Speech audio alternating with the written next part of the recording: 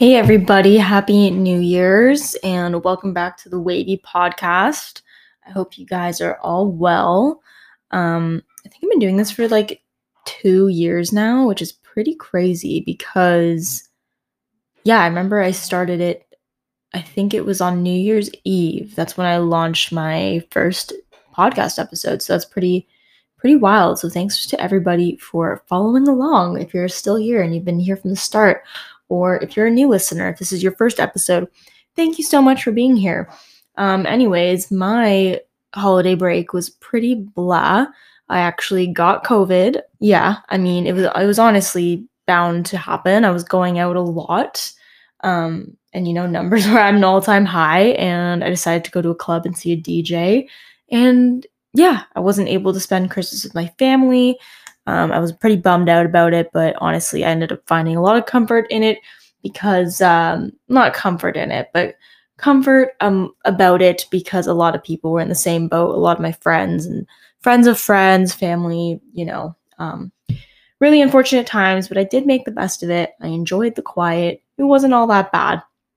Anyways, there's been a lot of talk recently about Instagram. So obviously this is a huge way of how I market, my blog, my podcast, anything I'm doing, I'm marketing it on Instagram. It's a huge platform for me and for a lot of creators.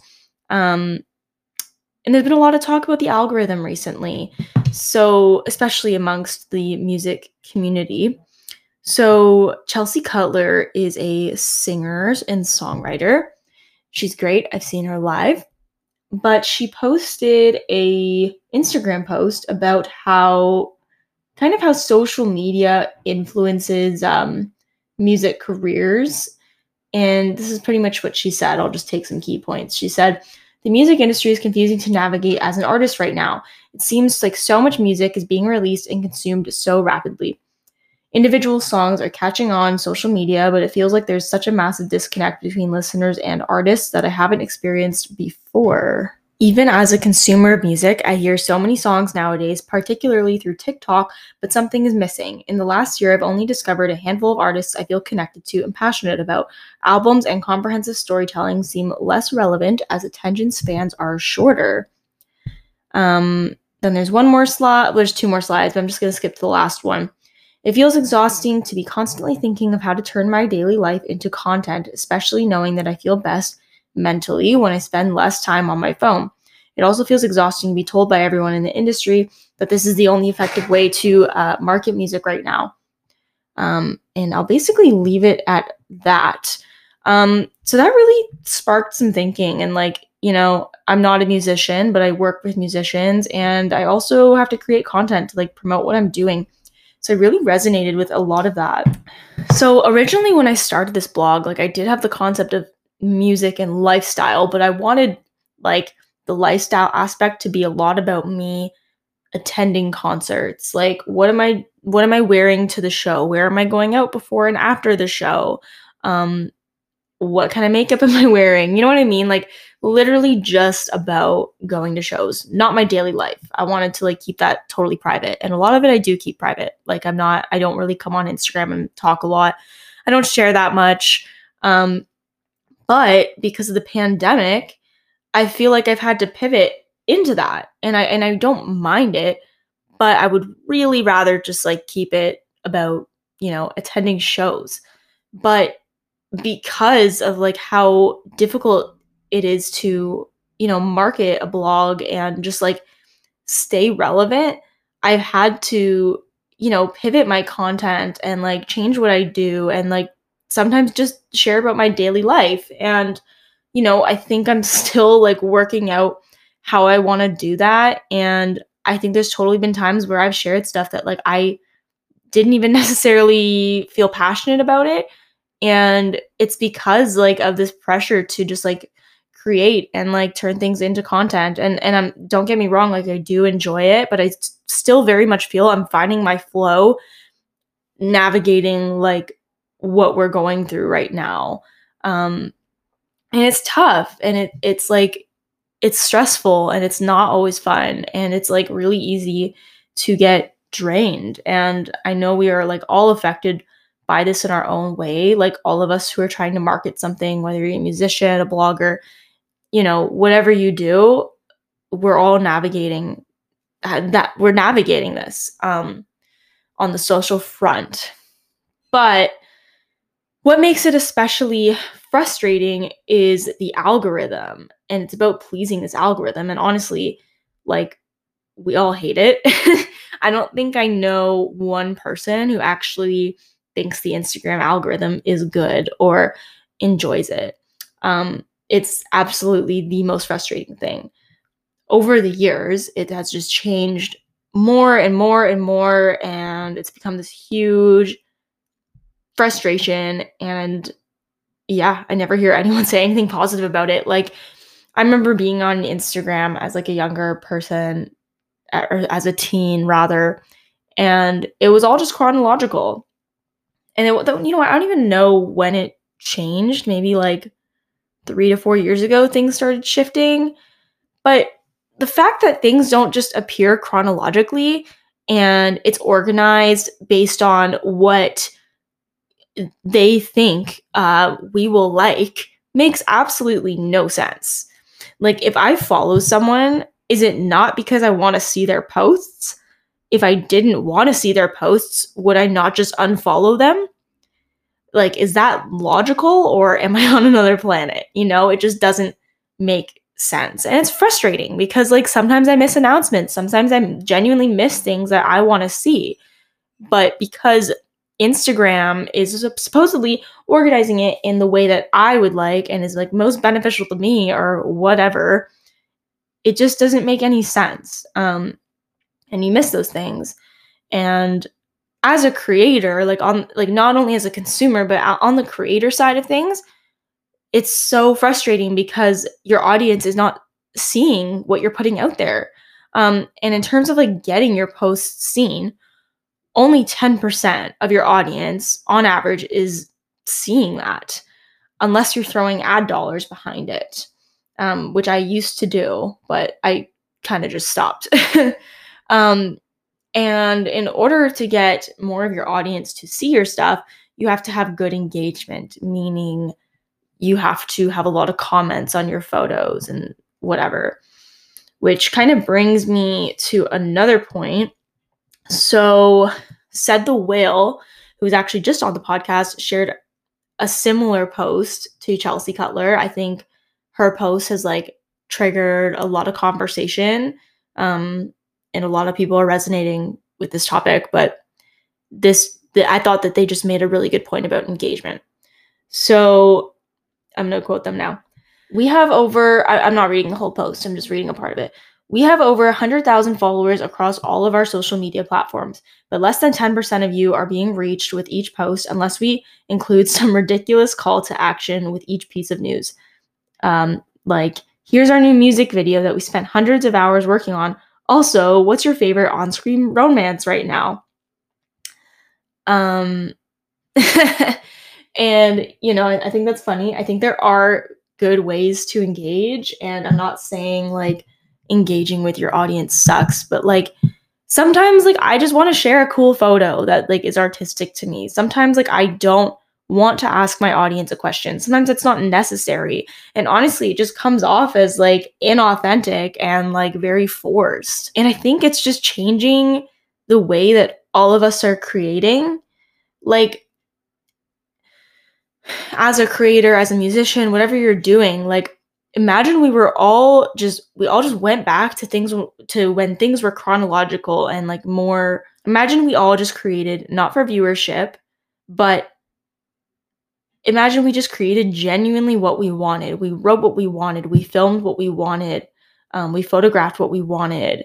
It wasn't about getting people to comment or pleasing whatever is trending on the algorithm. It was just fair. Like, I just feel like artistically, like, imagine how much we are missing. I know for myself, like, it has totally changed the way I'm thinking, because I'm thinking about getting it seen and I'm thinking about the algorithm. And a lot of the time I find myself in a creative rut, or I find myself very burned out because I'm trying to please this algorithm and because I want my audience to see it. And I'm not trying to say all my content isn't authentic. I'm just saying it changes the way I create and it changes my creative process. And I think that applies for a lot of creators. And it's beyond frustrating. And it's like, I just don't get why they do that. I think people have been complaining about this for years. Like, what are you guys thinking? You know, I just think it leads to a lot of burnout, and I don't understand why they don't listen to the creators on the platform. But Mosseri, who's like a CEO at Instagram, actually just announced that they are going to be testing out 2 new feed options. So there'll be one that's called home, so just what it is now, you know, them putting what you like into your feed, supposedly. Then there's going to be favorites, so if you go and just like favorite accounts that like a post you absolutely don't want to miss, that will be its own feed. And then there's following, which is back to chronological, which is amazing. I'm actually like super excited about that. So I don't know why it's taken so long, but yeah, right now they're only testing it out. I don't know why they don't just like bring it back.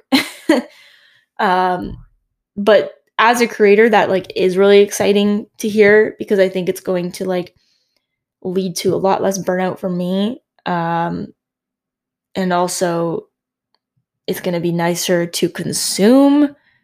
And yeah, I'm pretty excited. And I'm also pretty excited not only for things to be chronological again, so that everybody has a fair shot of being seen, and also for this pandemic to like ease up a little bit so that I can kind of like, you know, marry having a fair chance and also creating genuinely like what I feel passionate about. It will actually be interesting to see though how like is this going to result in more impressions, which is like how many people see the posts. So I'm definitely gonna be keeping an eye, and like I hope it's good, but I just feel like a lot of the time stuff with Instagram kind of sucks. So we'll see. But you know, if you're a creator, I think we are all kind of feeling this frustration. We're all feeling burned out of creating content during COVID, but I really hope this like changes the creative landscape and how we're all promoting the work we do.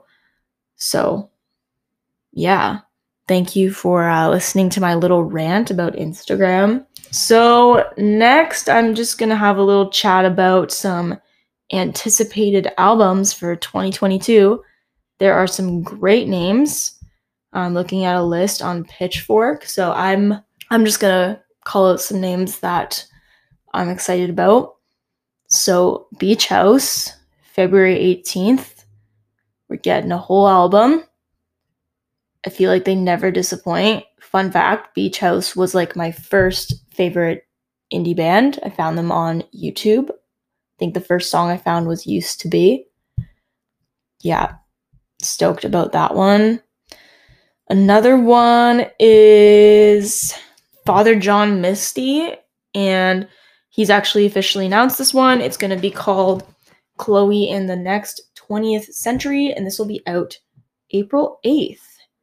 Again, I feel like he always kills it. I am never disappointed. So, yeah. And if you ever have the chance to see Father John Misty live, I mean, who knows when live shows are going to be again here in Canada, do it.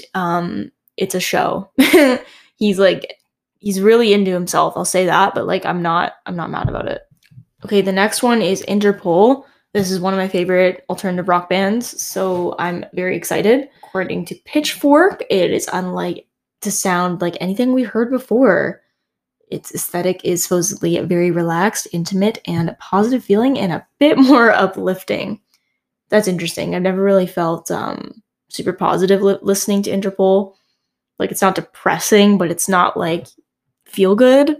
I guess it's just like a little bit grungy. I don't know, but yeah, I'm excited for that. There's new Jack White. Honestly, I have not been into the new Jack White singles. He's super talented. I don't know. I feel like his music is getting a little repetitive. I want him to like experiment a little more with his sound. But he's great, you know. Hopefully the album is good. He doesn't make bad music. I'm just like a little bored of it. Kendrick Lamar this year. What? He said, as I produce my final TDE album, I feel joy to have been part of such a cultural imprint after 17 years. What is TDE? Oh, that's a label. Okay. Okay, I was worried it was like gonna be his last record. Well, sweet. Can't wait. Oh, we're getting new Mitski? That's super exciting. February 4th. That's interesting because she said she was retiring a few years ago. I'm not mad about that not being true. That's really exciting. Okay, so this one's going to be called Laurel Hell. And that's all I really know about it. That's all they're saying. Oh, and then there's The Weekend, which is coming out. It's called Dawn FM, coming out January 7th. So that's tomorrow. I guess when you're listening to this, it'll be today. So that should be pretty good. I'm not like a Weekend super fan, but like definitely enjoy his music from time to time. So that's exciting. Anyways, I think that's all I have to say today. But happy New Year. Hope your year is going well. I hope the Instagram algorithm improves and we all have like a creative awakening and we all give a better shot at like reaching our audiences or whatever. Here's to a good year, and thank you so much for listening. If you're not already following us on Instagram, go follow us at the.soundtrack. Facebook, I think it's Facebook, you can just look up the soundtrack. And if you haven't checked out our top 100 list, top 100 albums of 2021, go to the soundtrack.ca. It's right on the front page. Check out our list. You're going to find something new. You're going to find something great. I haven't even listened to everything on that list, so it's worth it. Anyway, have a great day, great evening. Talk to you guys soon.